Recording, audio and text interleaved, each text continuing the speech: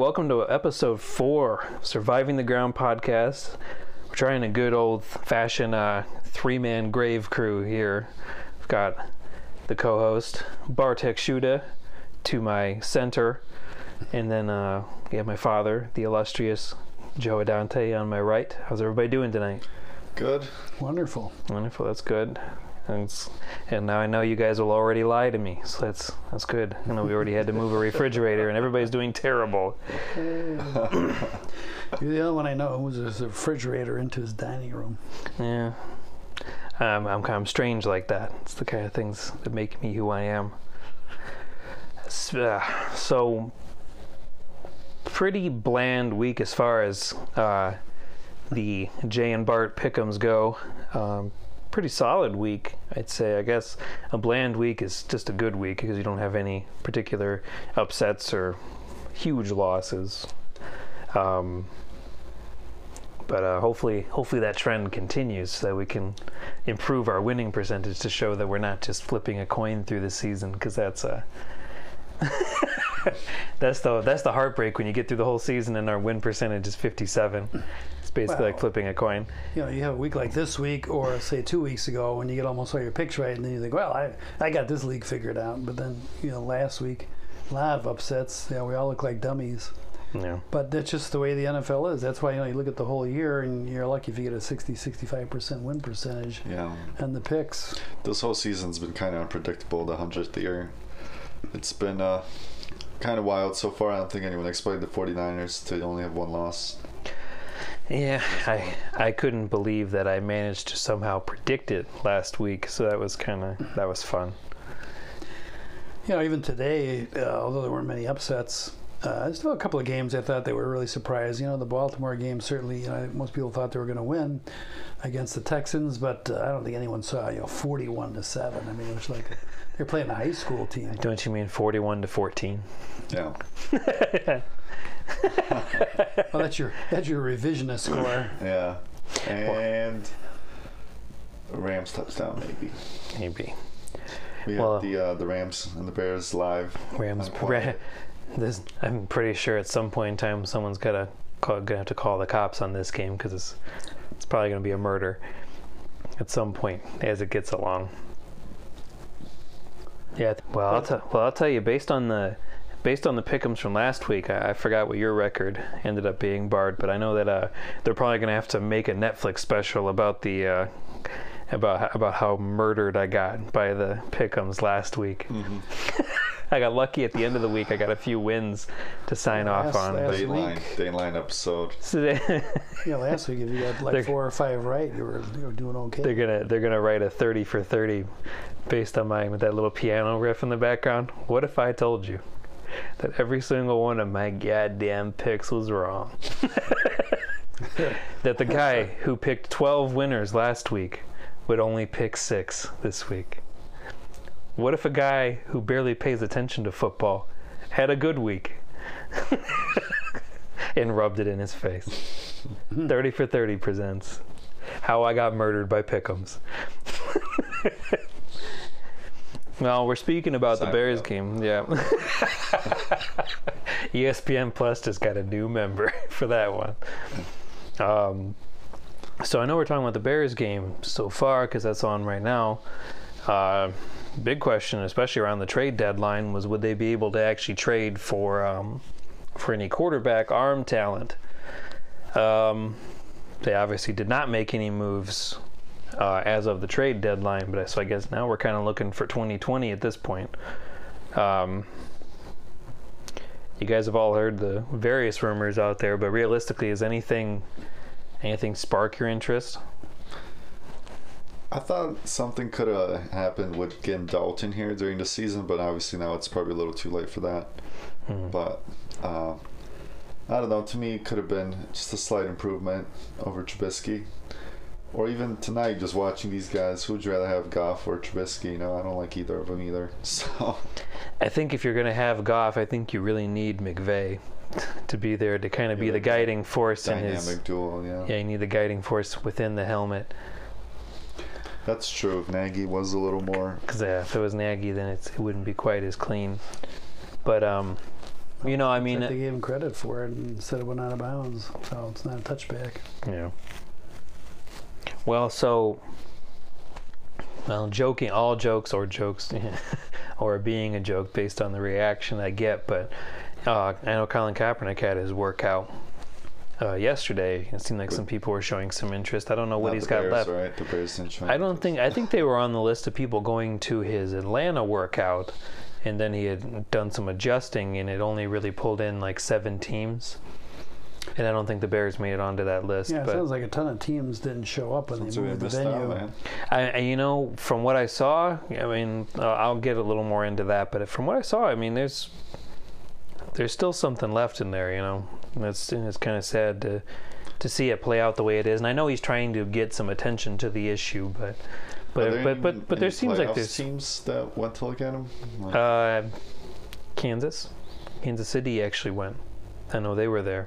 And I think that's to stack your backups in case. That's weird because their backup did decent while he was out. Oh yeah, no, he did decent, but I think they're looking at the fact that Moore is not really all that mobile, and I think that Andy Reid is particularly favorable to sort of mobility, and you'd expect a little more of that out of Kaepernick, I guess. Gotcha.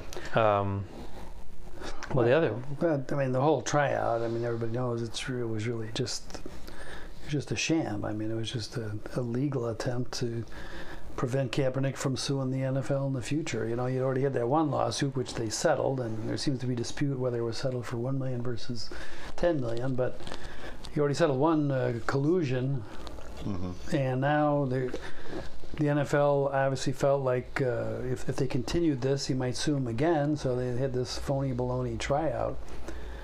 That's really all this was. It was just a legal sham to prevent a lawsuit in the future. No one was planning on picking him up or giving him a... Think about how it was done. They called him up on Tuesday, I guess, and they said, hey, we're going to have a tryout for you, but it's got to be, you know, what it was, Saturday. It's got to be this Saturday or whatever. Or if it was a Friday, whatever day it was. He only had I think it was Friday, because he only had 3 days. And, and if he didn't do it, then he wouldn't get it. So I mean, it's like... Well, it was the workout was Saturday.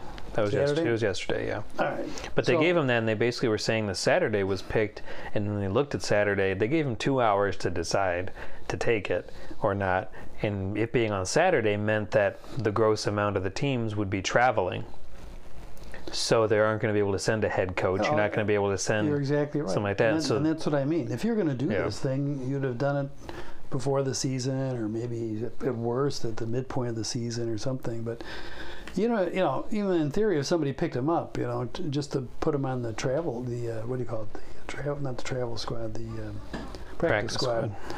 It would just be for show. I mean, it's too late in the year. He wouldn't be able to help anybody at this point in time. The quarterback having to learn all the plays and everything. I think it's realistically his main asset for the teams that looked for him was a backup. It was a backup quantity. So I guess since we're already here, I'll just go ahead and talk about this before we continue the rest of the quarterback discussion for the Bears. But you're asking if any playoff teams had looked at him, and the Lions were there. They've had some history with attempting to the playoffs. And that's mainly because right now I know they're not trusting their backup quite as much without Stafford. Injury. The Chiefs, Matt Moore is 35 years old. So going forward, maybe they're not. I mean, I know Kaepernick's going to be 32, but there's more mobility there. They're thinking just having another backup is a good idea. You never know if Moore's going to get hurt. The Jets went, which makes sense because they really don't have anybody behind Darnold, and even Darnold at times is suspect. See, that's what I feel like he'll just end up like in a team like a backup on the Jets, you know, is that. Yeah, well, I guess the reality is you're still going to get paid, you're still going to get other stuff, and hell, you might not even have to play. Yeah, but how much are they going to pay him? You know, like $1 million a year or something? I mean, my point is, it's just a way to get him to go away from a possible, another legal suit. That's really the main thing. Well, okay, and the other three who made it to the workout that he ended up scheduling with the media, because that was the thing. They didn't want, the NFL refused his request to allow open press to be there. And he was like, I really kind of want them to be there. I mean, think about the fact that everyone goes, well, all these executives go, well, I like him, but I don't know if he's good enough. and you have no proof of it. Mm-hmm. You know, whereas then the media videotapes him and they're like, what the hell are you talking about? He can still run around like that. He can throw the deep ball, the short ball. Like he looks great. What are you talking about? Then it just looks worse for the NFL. Yeah. So basically he scheduled one later at a area high school in that area and went a couple hours later and allowed people to go there and actually film it and have media there. The other three who went were the 49ers, who have 3 quarterbacks on their roster who are moderately serviceable. But they had him and they made it to the Super Bowl with him, right? Yeah. So that's probably why they went. Oh, yeah, no, and they're still... Just to check up on him. Well, and he's still... I have to believe he's better than Beathard and he's better than Mullins, who are their other 2 backups. Titans, who can't seem to choose whether they want Tannehill or Mariota, and both are free agents next year. Probably won't have neither. Yeah, they won't have either one of them. They'll let them go. So the Redskins also were there. The Redskins are constantly rotating out all their quarterbacks, and honestly, if Haskins even is your answer, it can't hurt to have Kaepernick, because I think he's still better than the other people on your list, which is Case, who can't even keep the starting job, and Colt McCoy, who's the other backup, and he's at least as serviceable as anybody there. So, you know, some options in there where you see like the 49ers or the Eagles were there, because there is no particular backup of skill that I know behind Wentz with Foles gone. Yeah. I know I didn't mention them, but yeah, the Eagles were there. The Chiefs, I mean, the Lions are decent. I mean, realistically, you had some people who have some reason to want to be there, but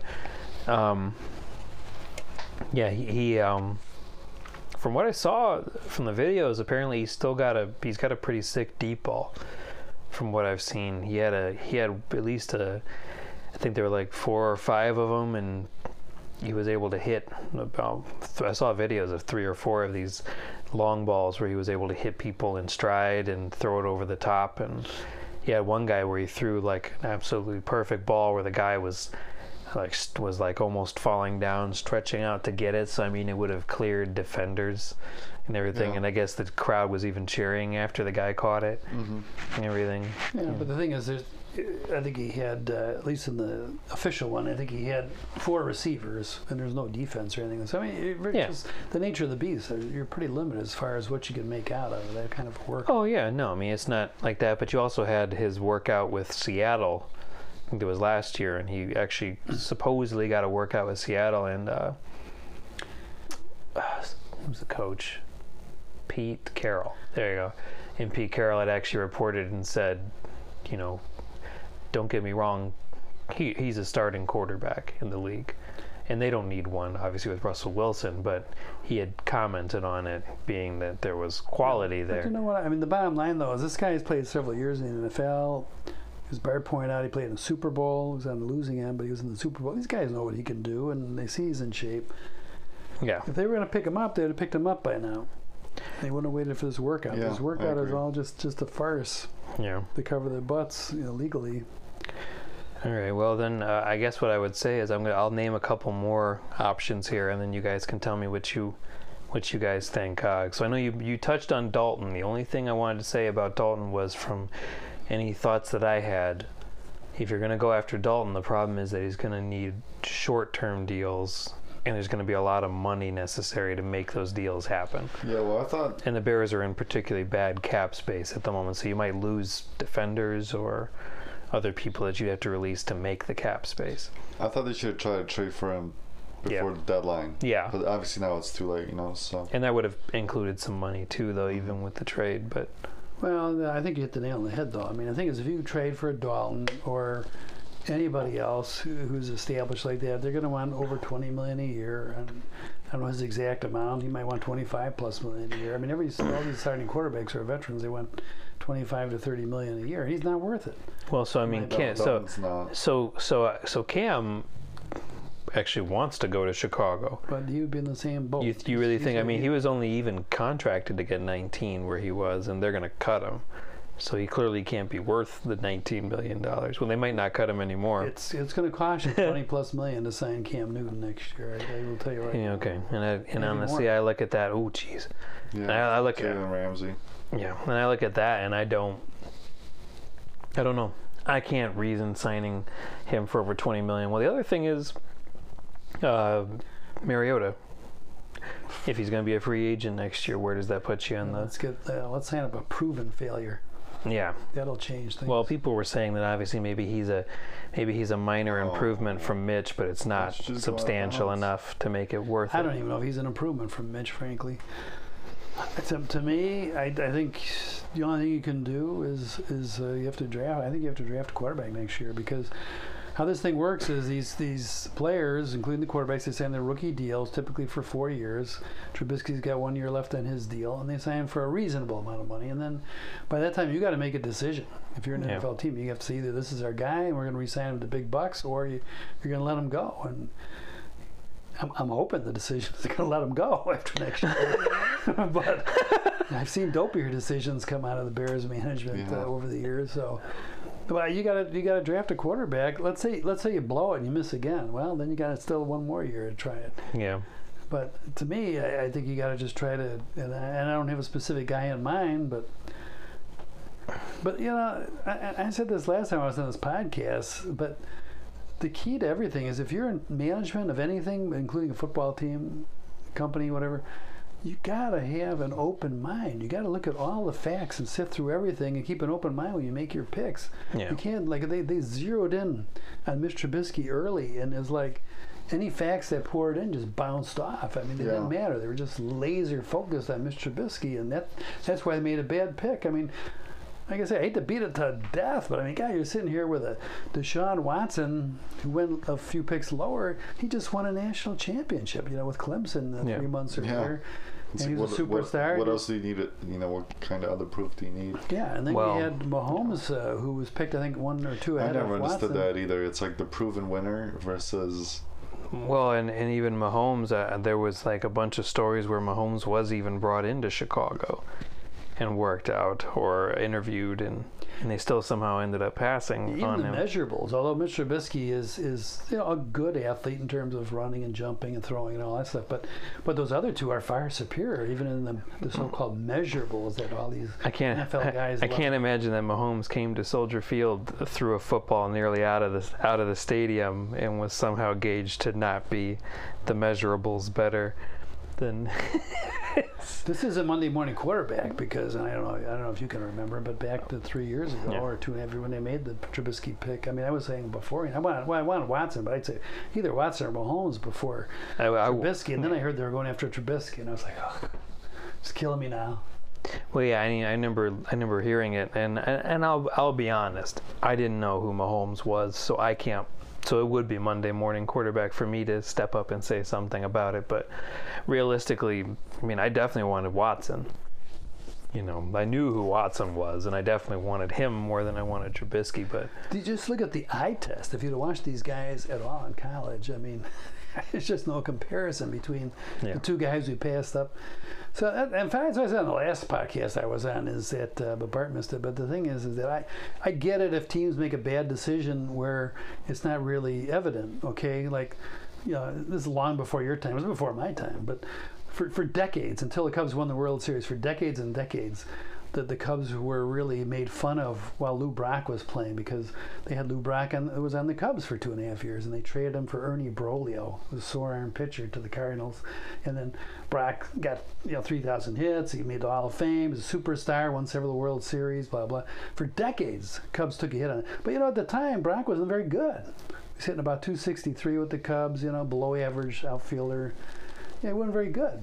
It was only after he got to the car. But in this kind of a case like this, you can clearly see the other two guys were miles above Trubisky. I make the same case. It's going to come down. That's going to be one of the biggest what ifs for the Bears in the last couple of years. To be honest, for sure the 2000s maybe besides the Super Bowl and all that, but.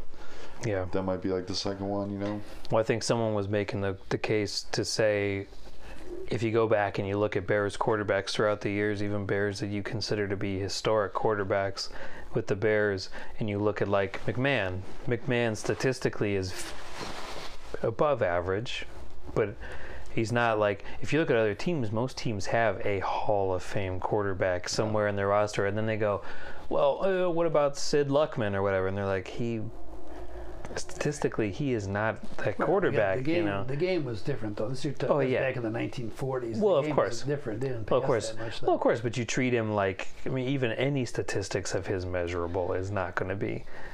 You know. But the bottom line is the Bears have gone literally 70 years of making the dopiest picks for quarterback you could ever possibly. And the only good one they picked was McMahon. Yeah. And he was very good. There's a problem with McMahon. He was hurt all the time. He was injured all the time. That's why the Bears didn't win more than Super Bowl. It doesn't help when you play in a division with the Packers in the 80s, and they're trying to with Favre and Rodgers. Well, and they're in McMahon's time in the 80s, you have guys who are on the Packers who literally have people's numbers that they're trying to take out on their.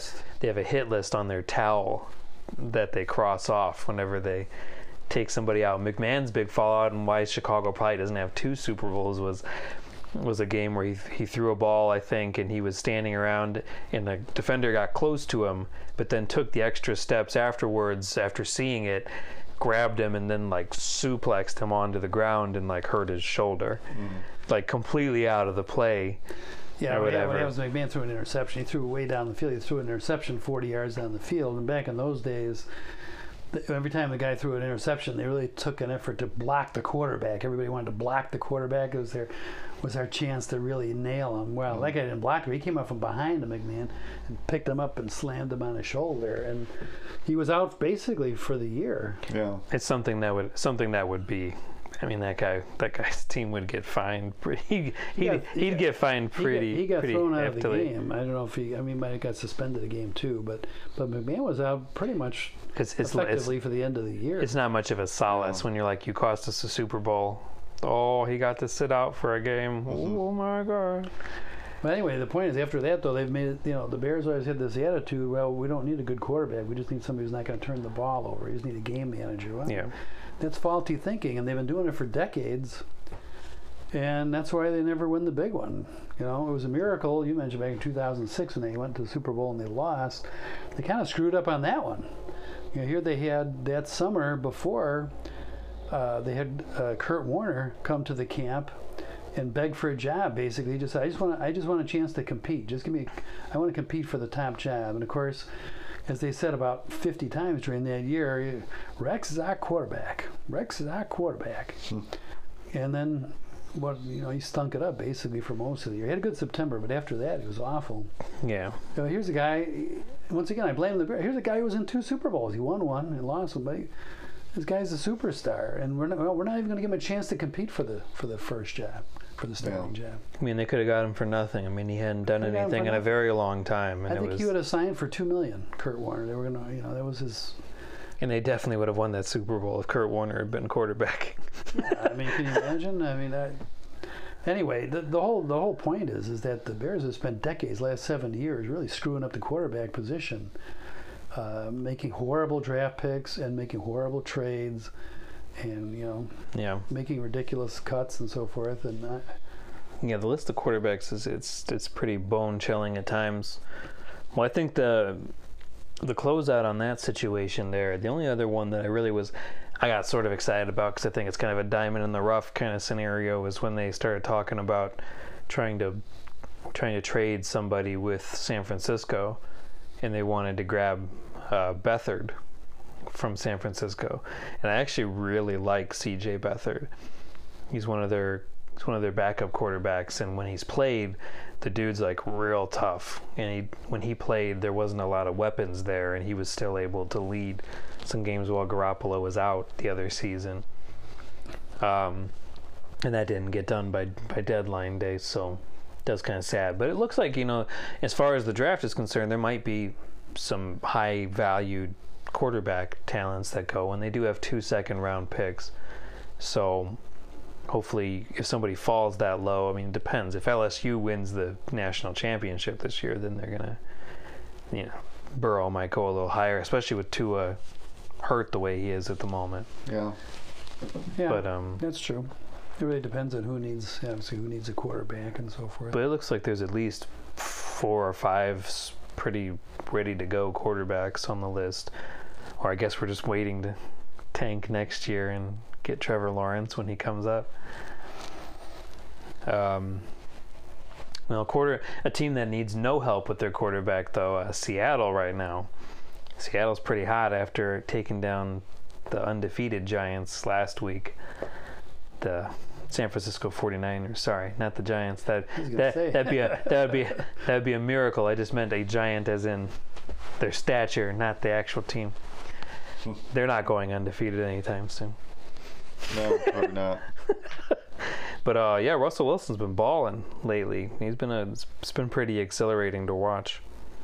He's still got it in, that's for sure.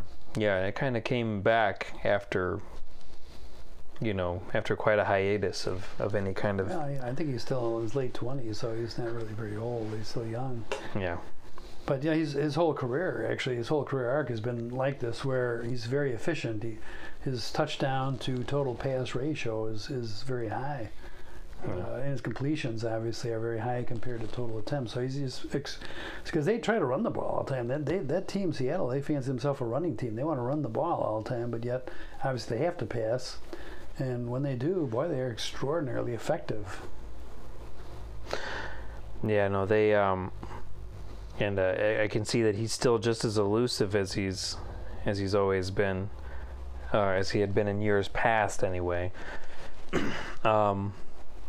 Yeah, now they got some targets. I'm glad to see my boy Josh Gordon getting another chance over there. What was the issue? Why did they cut him with the Patriots? So they traded for Mohamed Sanu from Atlanta, and they got Sanu, and in order to put Sanu on the roster, they placed Gordon on the IR, and then eventually they just waived him. They just waived his. No, I mean, they obviously didn't think he was that good. Well, which blows my mind because he seems otherworldly at times. He seems like he was doing well there when he was on field. Yeah. I mean, certainly when he was out there, you could count on some points. I mean, he's not going to be God, but neither is Mohamed Sanu, really, to be honest. Yeah, Sanu was awful today, but he might have been hurt. Well, Sanu can throw too, so they like to do their little trick wide receiver throws. But I promise you one thing. Now, you play me in our fantasy football league in 2 weeks. Make sure Josh Gordon's in your starting lineup.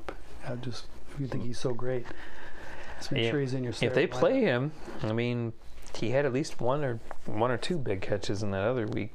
Because I'll have Metcalf in my starting lineup. We'll see who gets. Yeah, and talk about something that's helped Russell Wilson up to this point now is that the ground game seems pretty strong. Maybe not Marshawn Lynch strong, but it's in pretty decent shape. But he's also he's managed to target down some wide receivers. I mean, when you talk about a core like Gordon, Metcalf, and Lockett. When you talk about like those three, I mean, they were thinking going into that season after losing Baldwin that there was gonna be no talent there. Yeah, see, and that's you're right on. I mean, I kind of blundered. When we were doing our draft, for example, I didn't pick Wilson because I was thinking the same thing. Who's he got out there? They're trying to run the ball, but then he's still throwing 3-4 touchdowns a game. Yeah. Well, because he spreads it around. Not going Lockett. Lockett's good, but he's spreading it around. Yeah, Lockett's been on fire, and then they've got that other tight end. I can't think of his name right now. He made the game-winning catch 2 weeks ago. Yeah, I know what you mean. But he's been making some good grabs. Hollister. There you go. Hollister, yeah. Yeah, and then Metcalf's been he's been money the last couple weeks. The last few weeks have been pretty good.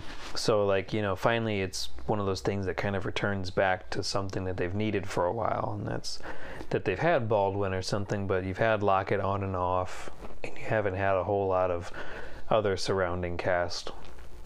I'm surprised Lockett's still playing, to be honest. For a while, I thought after he took that one hit several years ago, I think they were because he's the one who got that huge hit in the Cowboys game, right? I think he got decked on a punt return or something, or special teams. But he got decked on something, and he was not in a good way. And I think they were saying something like he might not play, and then all of a sudden I see him back the next year or so, and Lockett's been like you said, Bart. He's been clutch. Yeah, they're he just pairs very nicely Wilson. That's probably his primary target, and Yeah. I think that one touchdown's like catch of the year candidate, you know. Yeah, no, he's had several of those. Yeah, I remember they. Yeah, But his career had been up and down though until this year. I think it was Baldwin leaving just seemed to really unchain him though. Even I'm surprised. I mean, he was fast and he had good routes and so forth. But I mean, even I'm shocked by all the yards and touchdowns that he's getting. Sometimes the quarterback just could make the receiver look so much better, you know. Oh yeah, for sure. Because there's some of those people I can tell you that DK Metcalf would look pretty pedestrian if he was on the Bears, and that's just because he wouldn't be getting the opportunities. Just running routes and watching Trubisky scramble for his life. If he was on the Bears, Michael Thomas would probably look pedestrian. Yeah. That's fun. Doesn't give me a lot of hope. Can't wait to see Allen Robinson go somewhere else and I can wait for that. get Be nice to. a lot more touchdowns. Well, that's what someone said. Somebody pray for Allen Robinson. Nothing happened to him. He's fine. It's just that he's only had Blake Bortles and Mitch Trubisky as quarterbacks. Yeah. He's wondering what he did wrong in a prior life. Well, anyway, wrapping up your point on Seattle, though, and you mentioned they beat the 49ers last week, but between the fantastic quarterbacking, tremendous running, good passing now, but the defense is coming on too. So don't count them out. You know, you look at the best teams. Yeah, you have to give the 49ers maybe a slight edge at the moment, but I wouldn't count out Seattle for going to the Super Bowl and maybe winning everything. Yeah, I mean, definitely you see a weird game like the Patriots game this afternoon, and starting to wonder how that happens against the Eagles, because I had that down as a lock, and I wasn't expecting that to be a one-score game. See, that game surprised me, even though they won. The Patriots won, but it surprised me because they're coming off a bye. And if you've been following the Patriots over the years, it follows a very predictable pattern. You know, they seem relatively disorganized for them. If they, before, and then they have their break, and then all of a sudden they come back and everything's fixed. The defense is fixed. The offense is fixed. And, they did win today, and the defense looked okay. But you're right. I mean, they should have really come out all guns blazing. And I tell you, Brady looked physically ill. I mean, he couldn't do anything. I don't see it this year for the Patriots. I know people are saying, hey, they're up to their old tricks, but their schedule has been real easy. Yeah, I remember the meme out there of it was like the crack rocks guy from the crack addict from the Chappelle Show is, hey, do you got any more 1-7 teams out there for me? To try and play these. And it's going to be interesting to see how that plays off for them, because I know that I don't know, Patriots sometimes can have their unpredictable games, and I'm sure it'll be, the usual warning signs where next week, they end up playing whoever they play, and it's going to be they're just going to roll them over. It's just going to be like a steamroller over the next team. But speaking of people having absolutely career years, and this has been benefiting their team greatly, but Lamar Jackson in Baltimore really dispelling a lot of people's beliefs of what you can do long term at that position, just even being healthy up to this point, even as he's been showing off a lot more of his arm in the last year here. But they were saying if you're ready for some stat numbers and everything, his last 16 starts, I mean, he's 13-3 in his last 16 starts. And the only losses have come to the Chiefs last year, and then the Chiefs and the Browns this year. Yeah, he seems pretty. You just can't contain him, Yeah, I mean, it's like people keep saying he's living in a video game. Somebody said he's on rookie mode against the Bengals. That spin move might be like the play of the year. Yeah, I mean, it looked like it was like playing a molasses defense in Madden or something. You just make a cut and 3 dudes just fall off you, and that was very amazing. But I will tell you, he really surprised me. I have to be honest with you. That's another guy I passed up besides Wilson. I passed up Jackson in any of my leagues, fantasy leagues, because I knew he could run. Obviously, we saw that last year, but didn't realize that the key to the quarterback position is being able to not have the moment be too big for you. You have to keep calm and survey the defense and be able to make all the decisions and the throws. And that's the thing with Deshaun Watson. I know the Texans line's bad, but I guess he got sacked 5 times the first half today. So he's good, but he can't stay. He can stay upright, but it seems with Lamar Jackson they protect him a little better. And that's key with those mobile quarterbacks. Yeah, because they're saying on the ground. I guess he's in the same span of 16 starts. He's rushed for 10 touchdowns, fumbled 14 times. He's been sacked 33 times in those 16 games. But he's got a 62% completion rating, and he's 20 TDs and 8 interceptions in those 16 starts, and that was before today. That's what I'm saying, though. He's making all the right decisions. He's not, like I say, he's not making a lot of mistakes, but he's executing. He just as a good quarterback will, and he has all the physical gifts, obviously, with being able to run and juke and jump and so forth. So we knew he had that, but the decision making, because to me that's the most important thing of a quarterback is your field generalship. The great ones, they all have it. The Bradys of the world, and Aaron Rodgers, you mentioned Wilson, several others. Yeah. But Jackson looks like he has it. I got to give him all the credit in the world. I mean, he's not just a runner or even just a pure passer. I mean, he is a true quarterback. Now, he's beat all the top teams. Yeah. Maybe except the Chiefs, but I mean, he's beat all the or the Browns. Or the Browns. The violent Browns. The top teams,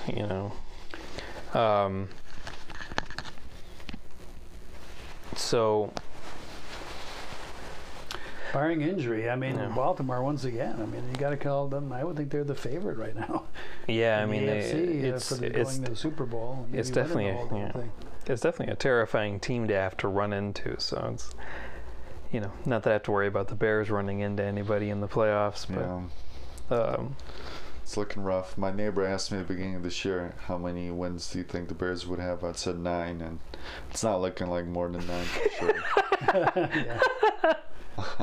Well, they had 12 the year before, so 9 was it's a solid guess at the beginning of the year. It's just it was sad to have it dispelled so quickly by that 10-3 loss in the beginning of the year. I totally agree with you. I mean, I would have said I think I was saying 8, 8 and 8, but 8 or 9 would be which you would hope they would be at least the average, but they really laid a big egg, I think, this year. Well, now they're going to be lucky. People were joking about one of their fan days they were holding at Soldier Field, and it was going to be on July 9th, 2019, or 7-9.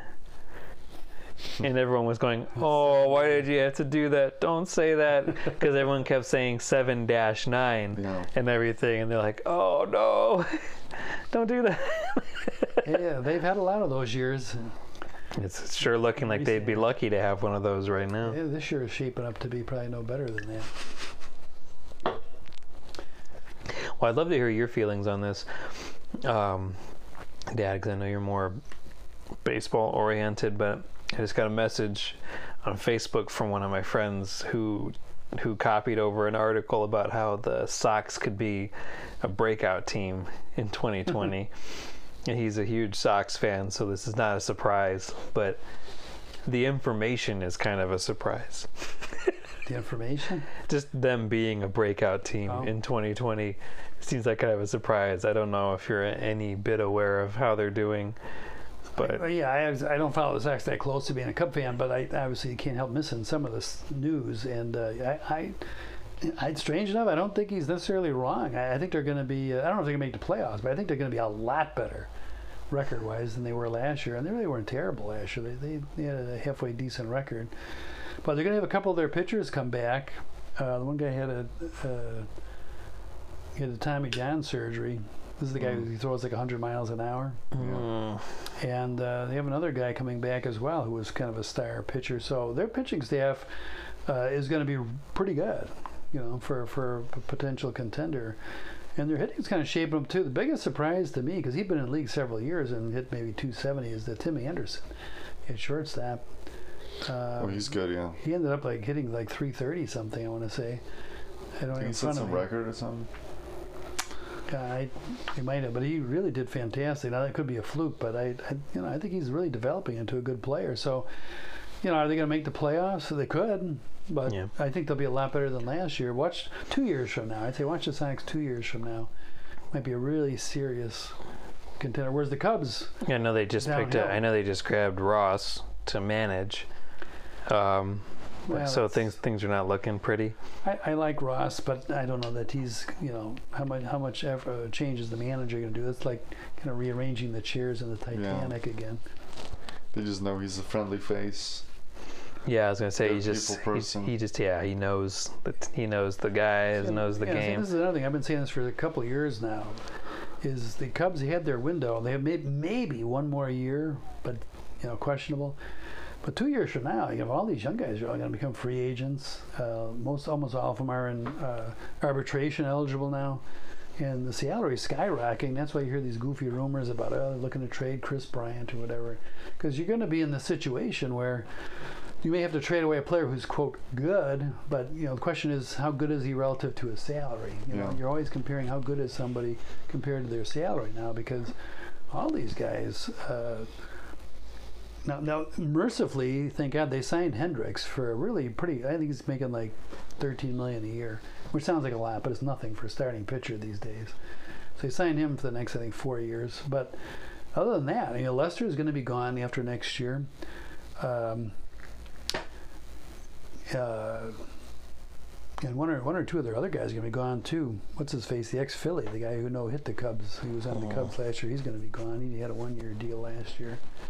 Yeah. So anyway, the Cubs have this window. It's 1 year, 2 at most, and then all these guys are going to be traded or leave for free agency. This year they kind of choked too. Yeah.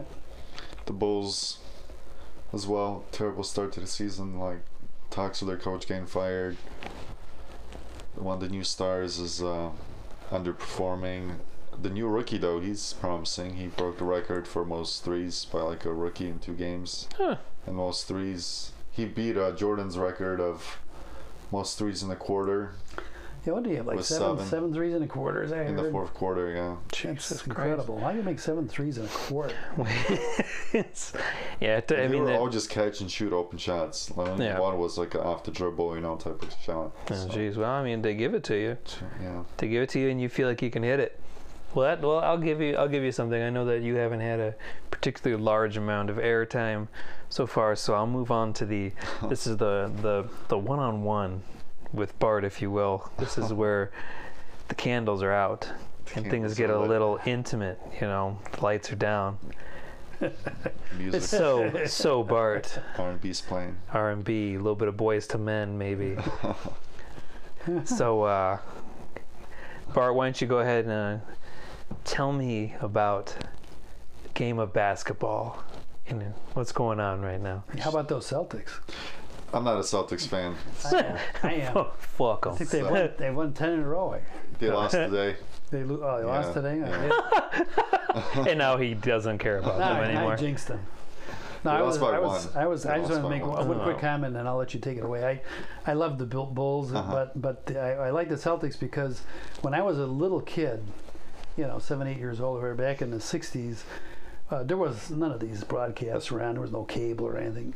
And you had 4 channels basically, but they had a game of the week, an NBA game of the week, and there were only 8 teams in the NBA, and the Celtics were always the champions in the '60s, so they were on every week. So it's like I became a big Celtics fan. I remember Bill Russell and Belichick and all those guys. So that's how I became a Celtics fan. Obviously, they kind of petered out in recent years, but anyway, They're doing all right.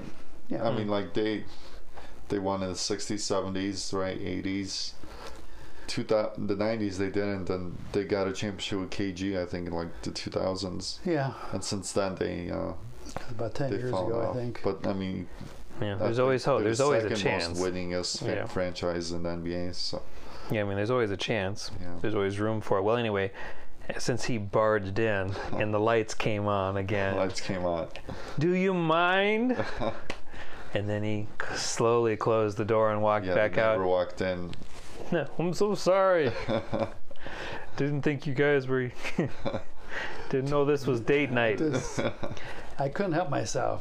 But too bad they lost today. But I mean, and he's still here. Close the door. Close the door behind you. But yeah, the favorites right now looks like the Clippers are just as good as expected. Warriors are absolutely atrocious. No, I don't think many expected that. Yeah. It was funny because Vegas had them predicted for like 47 wins, and they might get to like 20, So. I know Golden State, as you mentioned earlier, they lost their star player for the year, but they still got a bunch of other good players. Why are they so bad? Well, they lost. Well, Durant obviously left.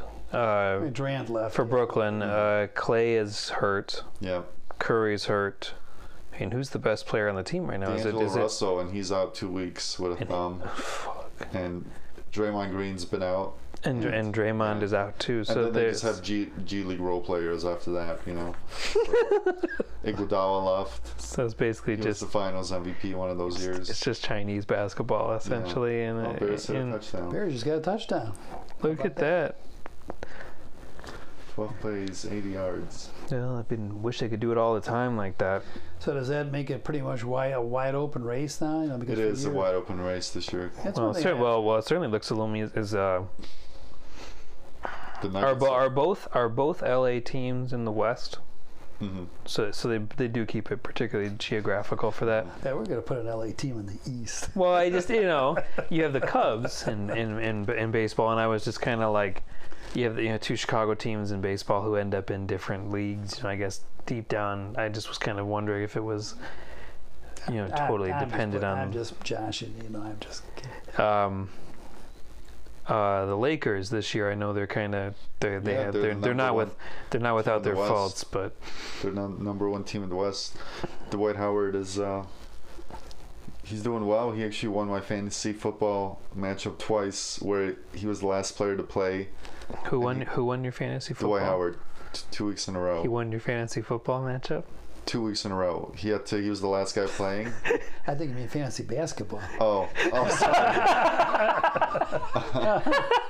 We're watching football, It's all the same. We've been talking it. You've been watching it. It's. But he had to get like 2 blocks and some one day, and then the other day he had to get like 10 points, and he did it both times. So. Wow. Yeah, the intimacy must have got to you of the one-on-one. No, see, guys, the reason I ask about the contenders is that this is true of any sport or anything.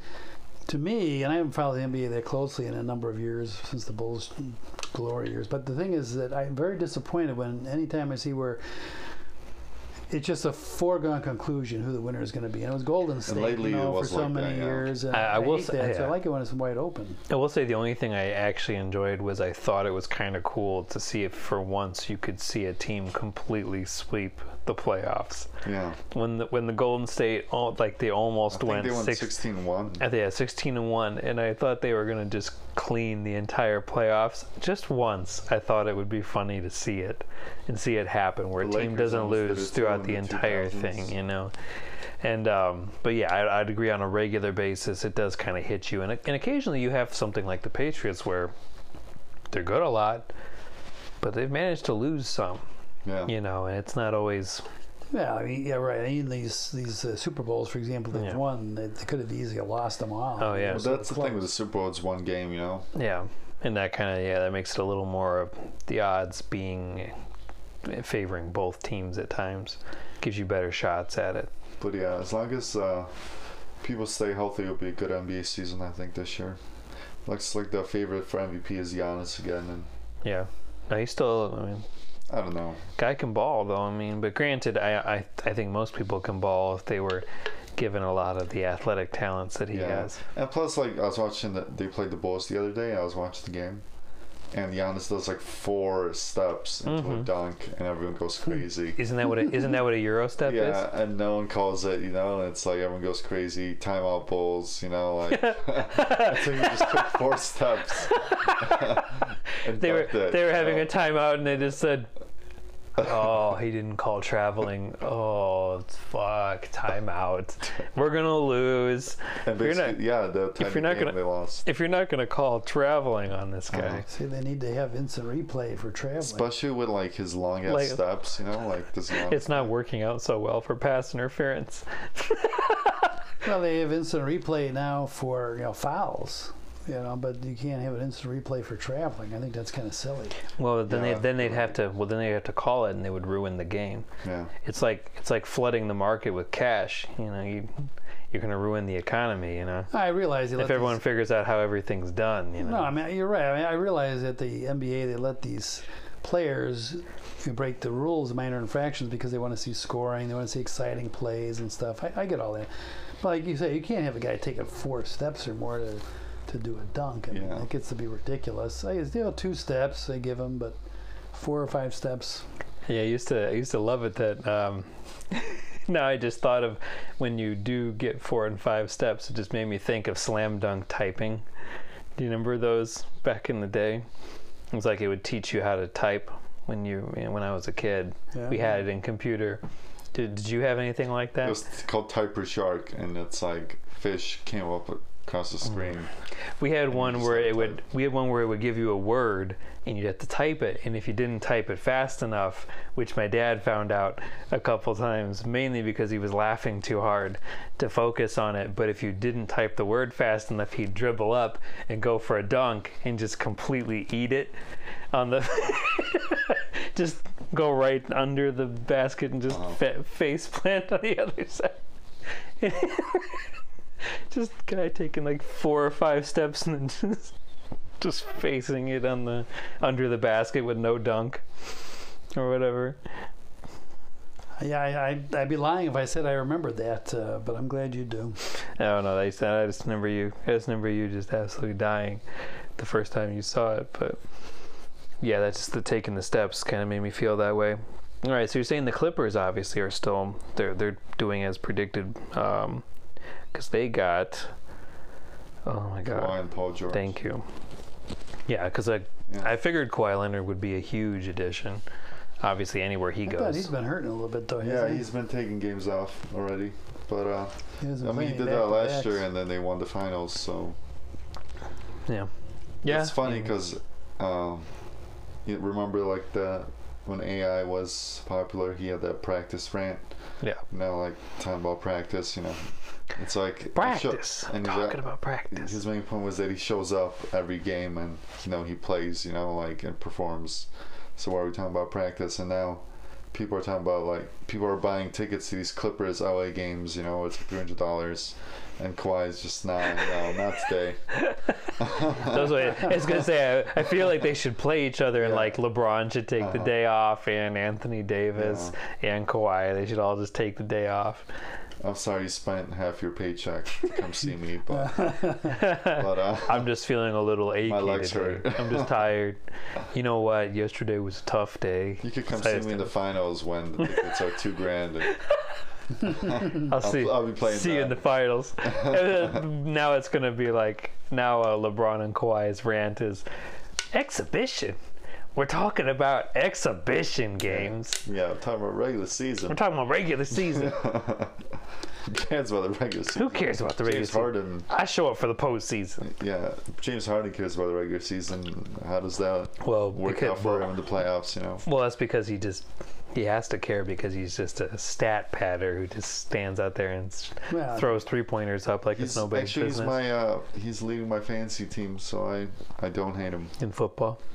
Yes. He's scored some good dunks. A lot of dunks in football. He's a multi-sport athlete. Yeah. It's kind of like a double whammy. Well, do you got any other little touch-ups on a basketball front? I got a story, right? Fun fact. Oh God. Mixes basketball and football. And I feel like I haven't. Your personal stories are usually my favorite ones to hear. Damn. Those are usually my favorite ones to hear. It's a fun fact.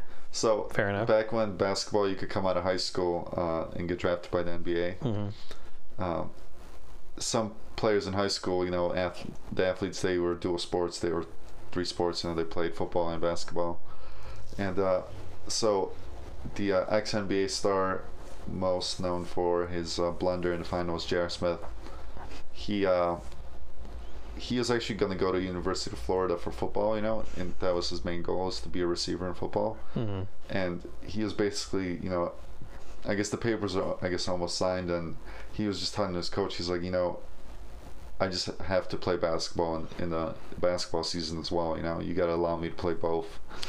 And the coach is like, no, we focus here on football only. If you came here for football, you're not playing basketball. Yeah. So this guy just decides to enter the NBA draft instead. And gets drafted in the first round. I can come to your school, but I just need to play basketball at the same time. Nah, I'm afraid I can't do that.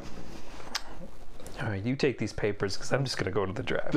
I'm just going to go play pro basketball. Sorry. Isn't that crazy? It's like the biggest power move ever. I mean, basically, I think he pretty much just gave him the papers back, took his bottle of Henny, and left. I don't know. It's just like, man, some people are such athletic freaks. That's your option. It's like. Yeah. He basically just he left his office, went to a liquor store, bought a bottle of Hennessy, and then called the NBA draft. So, guess who's going pro this year? Yeah, exactly. Then you have 15 seasons of basketball. So it's crazy, but man, I want to talk about, again, more memes of me crying. The JR blunders from the last championship that they were in. Oh my God. Him running the opposite direction after getting that inbounds pass. I don't know if you saw any of these ones, Dad, but it was they had not a lot of time and they give it to him and he started dribbling the wrong way. And LeBron's trying to corral him in and everything. I saw that one. And so people took him running away and memed him going to a liquor store to buy Hennessy. Yeah, a lot of memes came from that. But the thing is, the person that messed it up was George Hill. He didn't make his free throws. That resulted in that. Well, yeah. Because the guy actually made a good play. He got an offensive rebound on a free throw, JR. Yeah. Because the game was over because the guy missed the free throw. And JR actually got the offensive rebound. And it's just he ended up running the other way instead of putting it up. Yeah. I don't know what he thought it was a defensive free throw situation where you got to get down to court, So. Yeah. It's hard to tell sometimes whether it's that or you think you have more time and he was going to turn around maybe, or maybe he just wanted to get out of traffic. And they had timeouts. No one called timeout either. So that's... Yeah. Well, it's always easy to... Well, I love the people who took... It's a group effort. Yeah. Well, I love the people who took him and LeBron... And now that LeBron was in or I think LeBron was still there, but they took him and they put them in NBA 2K or NBA Live. They took the two of them and put them in there and showed, JR screwing up all this stuff in this basketball video game and LeBron getting all pissed off. And that was the end of JR's career in the NBA. That was it. Yeah. He did not come back next season. He became a meme and then he disappeared. Back. Melo's back? Where's he playing? Trailblazers. Huh. They just signed him during the week, so. Interesting. Well, they, I was really surprised that they didn't bother with, I'm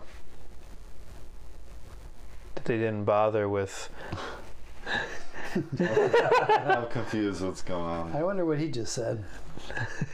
Fuck. But yeah, so... Well, the one thing I thought was really strange was obviously people were talking about before he came back to the NBA, they were wondering why he wasn't put on the American squad for this year, just because of that being Carmelo's main contribution to, the basketball world in America is obviously that he's been a part of so many American Olympic teams. And that's really where he's earned his medal. Mm-hmm. But I'm glad to see that I'm always glad to see that somebody can find somewhere to play. I know Vinny C's got a gig somewhere. I forgot where he's playing now. Is he in the Hawks? He's still in the Hawks, yeah. Because I'm glad he didn't go this year, but I wanted him to go to Golden State the other year. I was hoping he could get a trophy. He set the record for most seasons by an NBA player ever. Yeah, was that 22, I think? Yeah. It's 22 seasons. Vince Carter, yeah. Yeah, I couldn't believe that because I remember when Mom dug up that picture of me hanging out at we were in I think Jimmy's and stuff, and my cousin, and basically it was him blowing out a cake and me next to him in a Vince Carter jersey. Yeah. Yeah. And I sent it to him, and I go, don't let anyone forget I was an OG. I was before it became cool. I think I jumped on that pretty quick. You're probably 8 or 9 years old. Because I think that was literally in '98 or something. I think that was the year he started. When he just got there.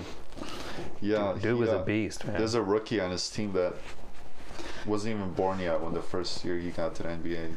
I remember seeing him play in his rookie year. He used to play over in the Raptors. Yeah, Toronto. He was on the Raptors. He was on the Raptors initially. West Toronto, right? Then you went to the Nets? I think he was in Vancouver, wasn't he, for a while? No, that was the Grizzlies. They were the Vancouver Grizzlies. No, but I was thinking about somebody else. He wasn't. Yeah, I think it was somebody else. But I think he was on the Nets for a while.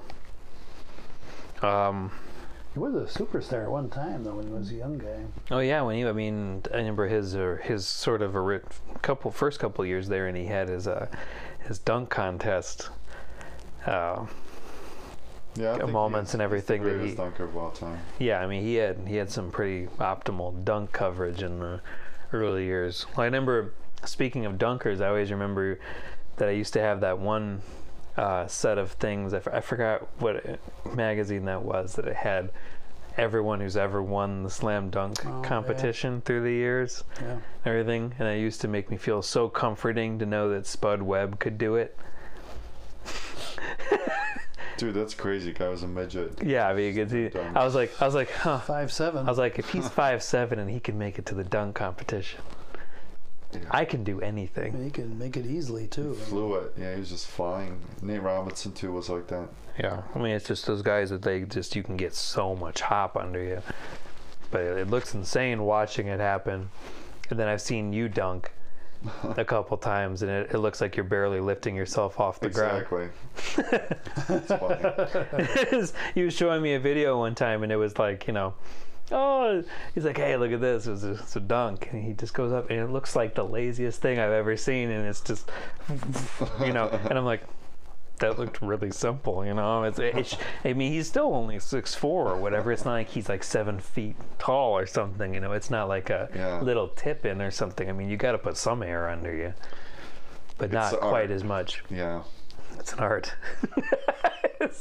I do love that you perform the goal of you become a center. When we go to those casual leagues and play, you fit some of the center style roles. Which I hate, because, I like to play a different role. But. Hey, it kind of works for you though. I mean, I know we had some success trying to me going down and just setting you up for those easy under the buckets. When you're taller than everyone, that's your biggest advantage. So. And then you're me, and you show up, and you're older than everyone, and that has no advantage at all, other than, I guess. Oh, man. Other than my mind. Interception. Other than my mind, anyway. You're a little more intuitive than other people. Well, the last thing I think I'll go over here, do you have anything else to add? That's it. Yeah, I had something to add. Oh, go ahead. Changing gears. That's not on your list. How about those Blackhawks? I was about to ask you about hockey. Are they rolling right now? They are rolling now. They've won several in a row, and they're playing tonight. I don't know what they're doing tonight, but they won 7-2 last night against the Predators, which is one of the top teams. And prior to that, they beat the Golden Knights. Actually, first time in Hawk history, they beat the Golden Knights, which is kind of pathetic. Well, but also they say it's the first time in history or whatever. They've only existed for 2 years. Yeah, this is on their second year in the league, but I wouldn't say they're out of the woods, but I think you see a definite uptick in the Hawks. I mean, they did, last night, for example, it seemed like they got outplayed, they got outshot, they got out-hit, Yeah. So the difference in the game was our goalie was fantastic, and their two goalies were crap. So that was really the difference in the game. I mean, every other shot that we made, we went in the goal. But I think they are turning the corner a little bit. I mean, they have the basic... They still have a lot of the core, but incredibly, they still have a lot of the core from 2010, that Stanley Cup team. That seems like that's the wildest thing for me. I mean, that they still have either by reacquisitioning those people after losing them. But certainly 2015. I mean, you always had Kane and Taves, and of course you had Seabrook and Keith. But now, like say, you've reacquired Brandon Saad, you've reacquired. Sharp still playing? Not Sharp. That little feisty guy. His name is Casey. That we just got back this year. Now, all we have to do now is get John Scott back, and we'll be balling. I think he's retired now. But Crawford, of course, still on the team. Got another goalie, Leonard, played last night. He's doing great. Wow. So they're no threat to win. Let me be clear: they're no threat to win the Stanley Cup, but I think they are a threat to make the playoffs and be significant. And by that right alone, I mean you have some chance. Yeah, I mean once you get in the tournament, you never know what happens. There have been a lot of 8 seeds a few 8 seeds have won. I know the Kings did it one time as the 8th seed in their conference. Well, so things are looking up, but they've been really underperformers the last couple of years. So well, that's fair. I mean, I'll take up, man. I mean, up is in Chicago. Up is definitely, something that you prefer. It seems like something we've been praying for the Bulls for a long time. Well, that's the thing. There's a gulf right now because kind of like as Bart points out. I mean, the Bulls are crappy this year. They've been crappy for a number of years. So you got to have something to root for in Chicago. The Bears aren't really that very good. So you need the Hawks. Baseball at this point seems kind of middling on both sides. They're not really great. They're not bad. They're not terrible, but they're certainly not something that's a huge threat at the moment. But yeah, I mean, growing up in the 90s, it's hard to envision the Bulls being the way they are, but it took them out of my lives. Losing Jordan and everybody really took the Bulls out of my life at a young age, and that was a real blow. Yeah, it's too bad you were too young to enjoy most of it. Well, hey, I mean, the one thing I always remember, and this is probably the best part of all that, is I remember you getting tickets to the very first playoff game, or the very first championship game in '97 against the Jazz. And I don't remember a ton about the game because it was fairly, common basketball game. Yeah, it was back and forth. But all I remembered was I was reminded by watching a replay of some of Jordan's greatest game-winning shots, and Game 1, 1997 Finals, and Jordan burying a fadeaway jumper for 2 points to win the game at the end. And the buzzer sounded. Yeah, and I remember being there for that buzzer and him fading and shooting it in just complete silence. Yeah, you were there. And the ball going just straight through the hoop, and then just the entire United Center just jumping up and everything. And I think you and me both turned to each other and I high-fived you or whatever, and that was just was nuts to see that game and knowing that's and that was the experience. At least I didn't really experience the first 3 90s championships, but I mean I remember 96 through 98 pretty well. And oh wow. And that was that was one of those things for me that was particularly and they laid them out important. Well, I'm really glad you remember that, because that was it's a big thrill when you can take your son or daughter, you can take them to a big game like that, especially a playoff finals. That was the finals against the Jazz, and so I'm glad you remember, because you were only 8 years old or something like that. Yeah. So it would have been 8 at that time. So I'm really glad that you still remember that. You guys have been fortunate, at least guys your age. At least you've seen a lot of championships around town. Yeah. Bulls won 6, although I missed the first 3. But then of course the Bears were in the Super Bowl. Both the Sox and the Cubs have won a World Series, and so forth. So you've had a lot of championships. But when I started being a sports fan, around 65 or 66, I had to go almost 20 years before anybody won anything. I mean, finally the Bears won in '85. They won the Super Bowl. That's the first time anybody in Chicago had won anything for 20 years. Yeah. 22 years, I think it was. So. Well, and that gets to one of those. Yeah, it really becomes one of those things where. I mean, you're hoping that. Well, between opinions here, realistically, what team probably has the best shot of cleaning it up the fastest? Of winning a championship? Yeah, of having the possibility to get to that point. Who's probably the closest to it? In my opinion, it sounds nutty. What we talked about it before is of the 4 major sports, the one I think that's going to make it to their championship game and maybe win it, the best is probably the White Sox. Yeah. Because they're really on the men, got a ton of good draft picks coming up, young guys. They say a lot of pitchers are coming back this year that should be stars. Give them 2 years. I'd say 3 tops, and not guaranteed, but watch out. Whereas the Cubs are on their way down. I mean, I love the Cubs, big Cub fan. Bulls, the Cubs are on their way down. The Bulls and the Bears. There's no. I was about to ask. No Hey Bart, do you want to tell me who? Since we're watching one of them, do you want? No bias here, but do you want to tell me who has the least chance of making that improvement? Yeah. This is definitely the Bears. The Bears are close. I don't know how you feel, Bart and Jay, and I talked about this over the years. I think that for both the Bulls and the Cubs, or the Bulls, not the Cubs, the Bulls and the Bears, it really starts at the top. I think the ownership is bad, and as long as those owners are in place, I don't see those teams ever winning. Just winning like anything. the Knicks. People. This is what makes me kind of angry. Is people will say, "Oh, well, I think that," and I got mental black. The owner of the Bulls and the White Sox, the managing partner, Jerry Reinsdorf. Yeah. I've read all over the different magazines, newspapers. Jerry Reinsdorf is the greatest owner in Chicago history, and I'm like, just has a horseshoe up his rear end. Okay, back in the early '80s, he first took over the team. And Rod Thorne, who was long gone, was the GM and was able to pick Michael Jordan as the 3rd pick of the draft back in '83, I think it was. And he turned out to be, this unbelievable superstar and helped them win all those championships. And they did win one with the White Sox, but the White Sox won, not to diminish it, because the White Sox were the best team this year. They deserved to win the World Series. Mm-hmm. But as I told you, this is what I call the dumb luck win.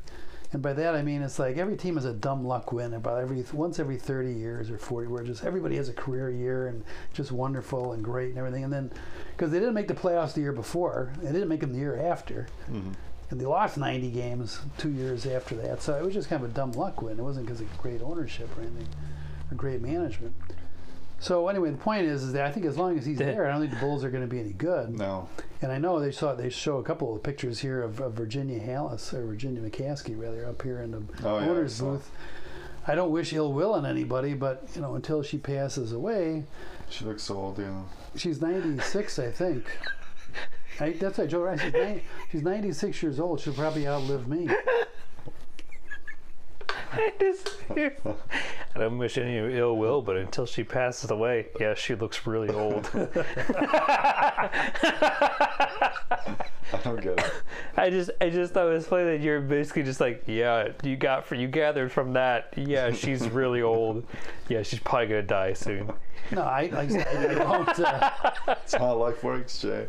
Yeah. No, I want to be clear. Unfortunately, not a lot of people are listening, but I want to make sure that I don't wish any ill will on anybody. No, I mean, it's just the fact is until she's incapacitated or dies or whatever, passes on, I mean, nothing radically is ever going to change because she controls all the shares. The shares are divided among a dozen or more people, but she has the voting of all the shares as long as she's alive. So there's not going to be any radical changes. They keep making the same mistakes every year over and over. Well, and I also want to make very clear you're not putting out a hit on Virginia McCaskey, correct? No. Well, the last thing I think we should talk about, just because I feel like we kind of have to, is the wonderful ending to the Thursday night Malice in the Palace. So we'll call it.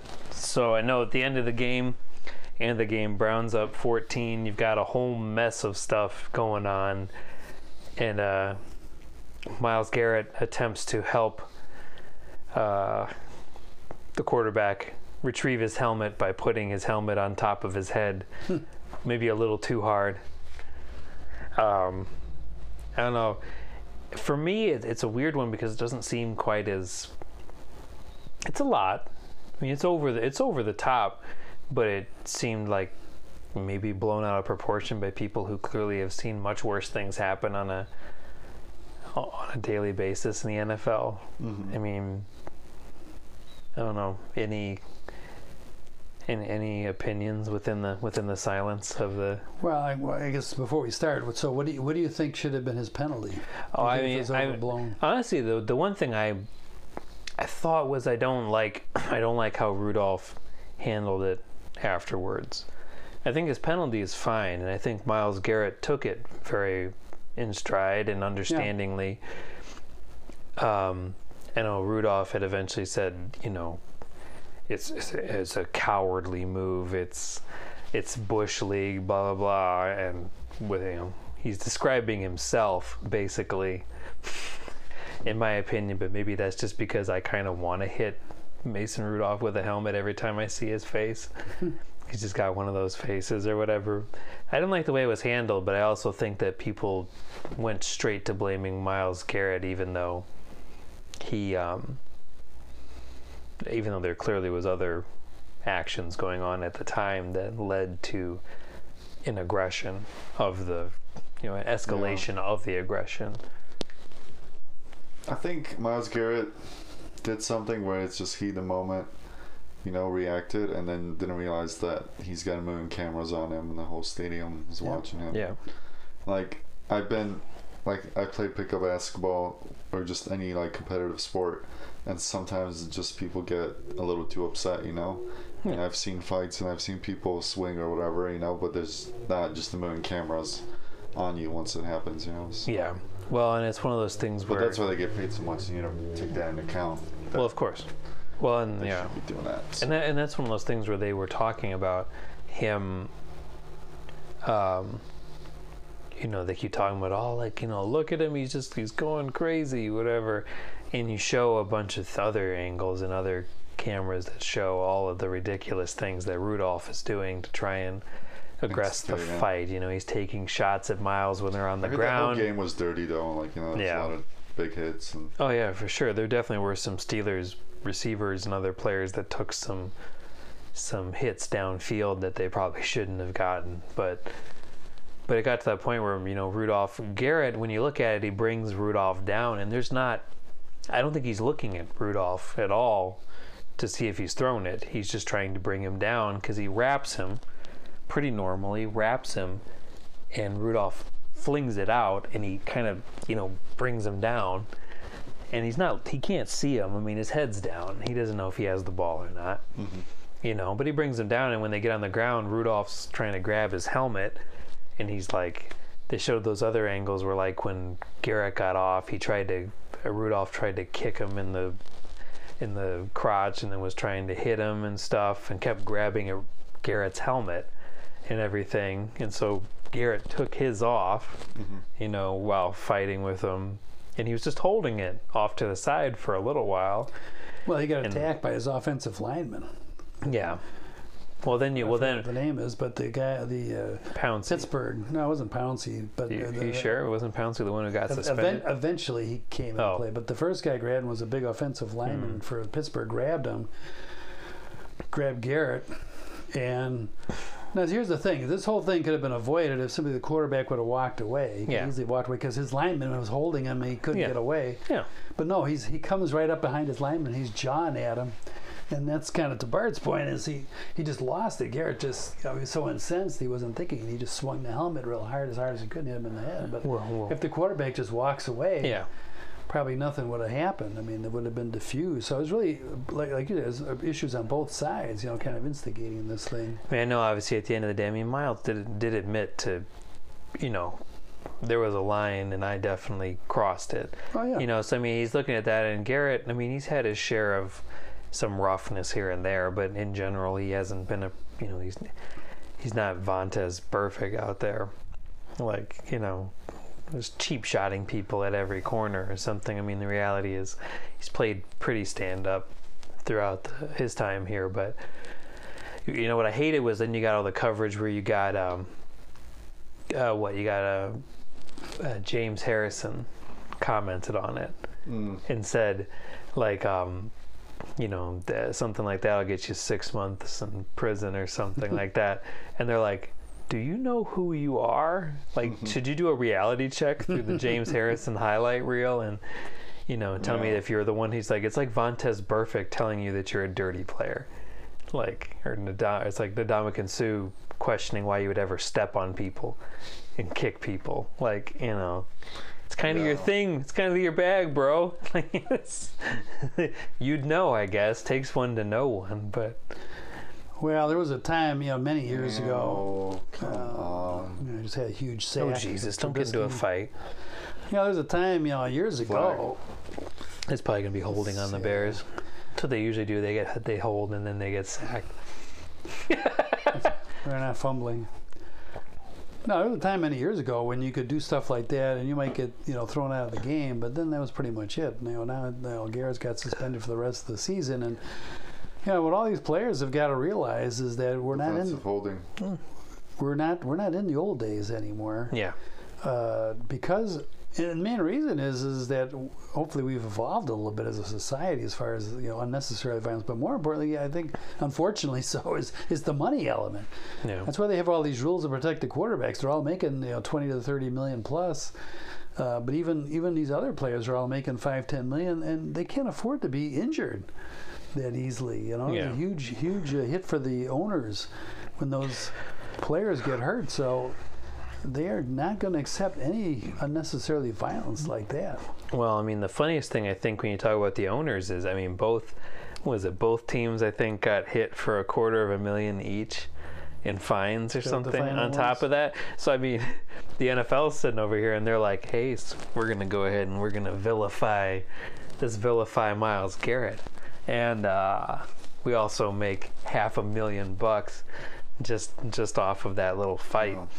Just pulling in some money off of it, plus all the ratings and all the other things. Well, I think the fines, they don't take that into income. I think the fines are ultimately donated to charity. It might be NFL charities. Well, but it goes to charity eventually. I'm sure there's after it runs through the slush fund at NFL headquarters. You're an accountant, you know better than that. Yeah, I do, and that's how I know that.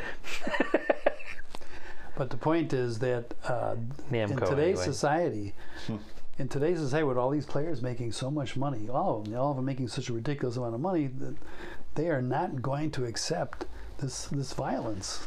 There's just people getting injured because of reckless violence like that. It will not be tolerated because there's huge money involved now. Yeah. Well, and that's like one of those things, right? Is I don't know, and I guess I am horrifyingly biased. I mean, I'm a Browns fan at heart, and honestly, I kind of don't like the Steelers, and I definitely don't like Mason Rudolph. And anytime he takes that helmet off and I see that face, I keep kind of thinking about somebody. Nice pass. I keep thinking about somebody hitting him with a helmet, or at least hitting him while he's wearing his helmet. But it was just a weird thing to see, and you know what I thought was the funniest part was that the next morning I didn't finish the game. On Thursday, and on Friday I'm driving to work, and I get there and I see a notification that says Rudolph's agents, everything's on the table. And I think the first thought I had to myself, not knowing there was a fight, was maybe you should wait until you don't lose 21-7 to the Browns to be making a new deal. I'm thinking he's showing up to the deal table the next day after losing that game. So how much money do you want to pay me to be a starter here? Let's talk millions, baby. I realize that they lost a lot of players, the Steelers, in that game. Both their starting receivers got knocked out with hits to the head.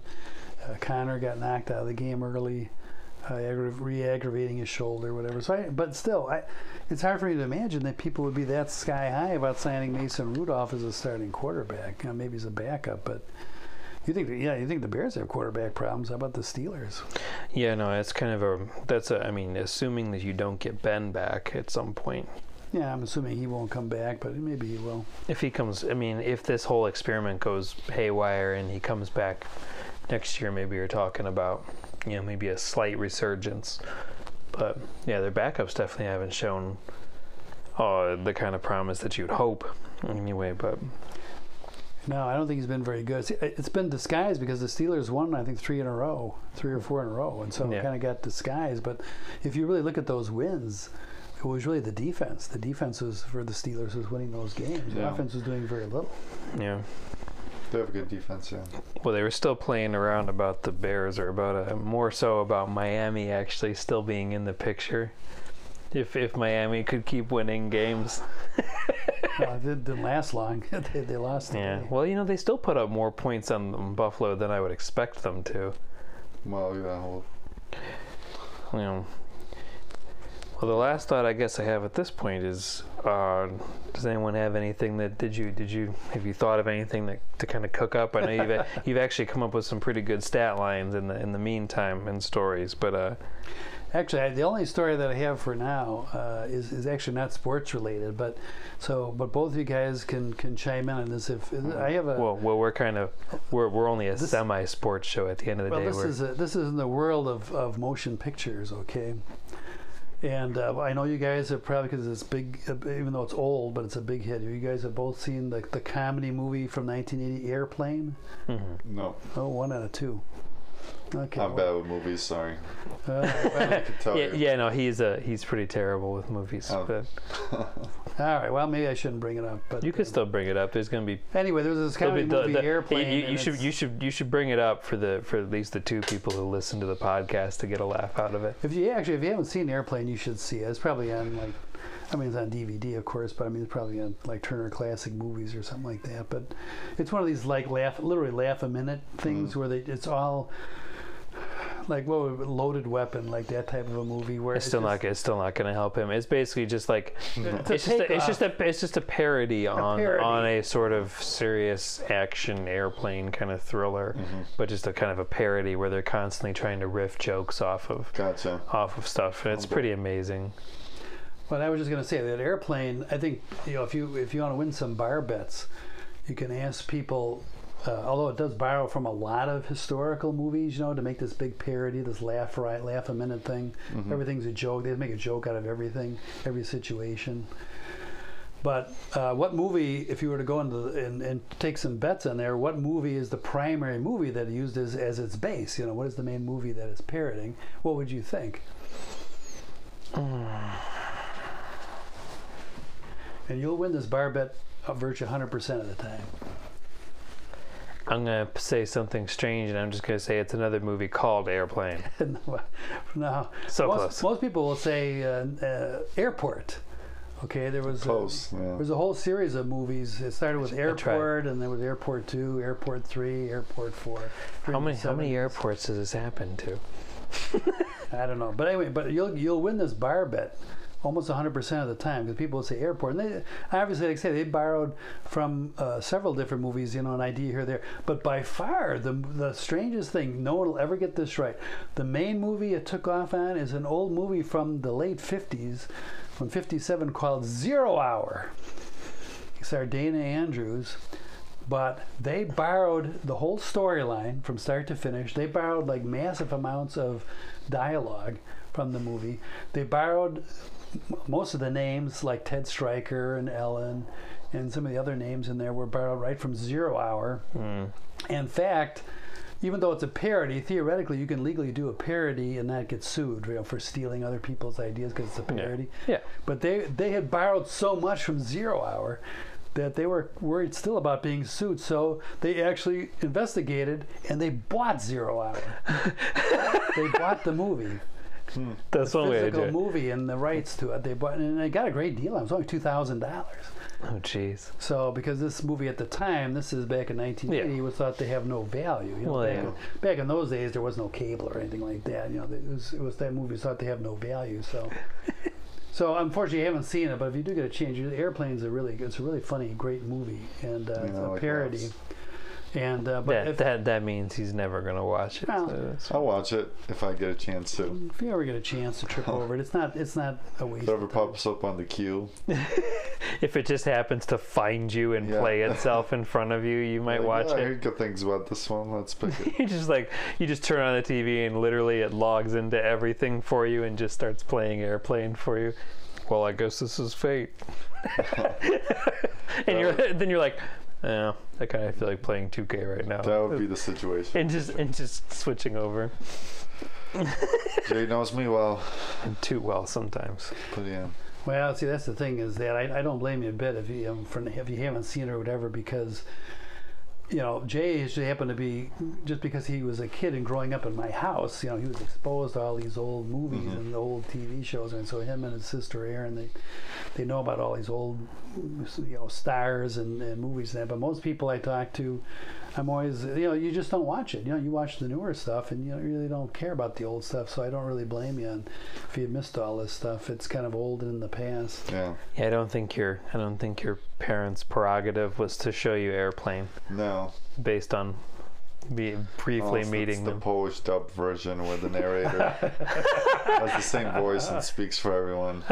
Yeah, I was gonna say that one, and then I'm pretty sure at the end the airplane crashes. And the moral of the story was that no one should be using Airplane. Airplane is trash. And on that note, on the note of my obvious Russian accent as a Polish person, no, I think that a good old story there, which we probably should have turned into I don't think most people realize segment, which maybe we can do posthumously. I don't think anybody realized it except me. Yeah. No, but it is nobody. It is a no fact. There's a bunch of other cool factoids out there with.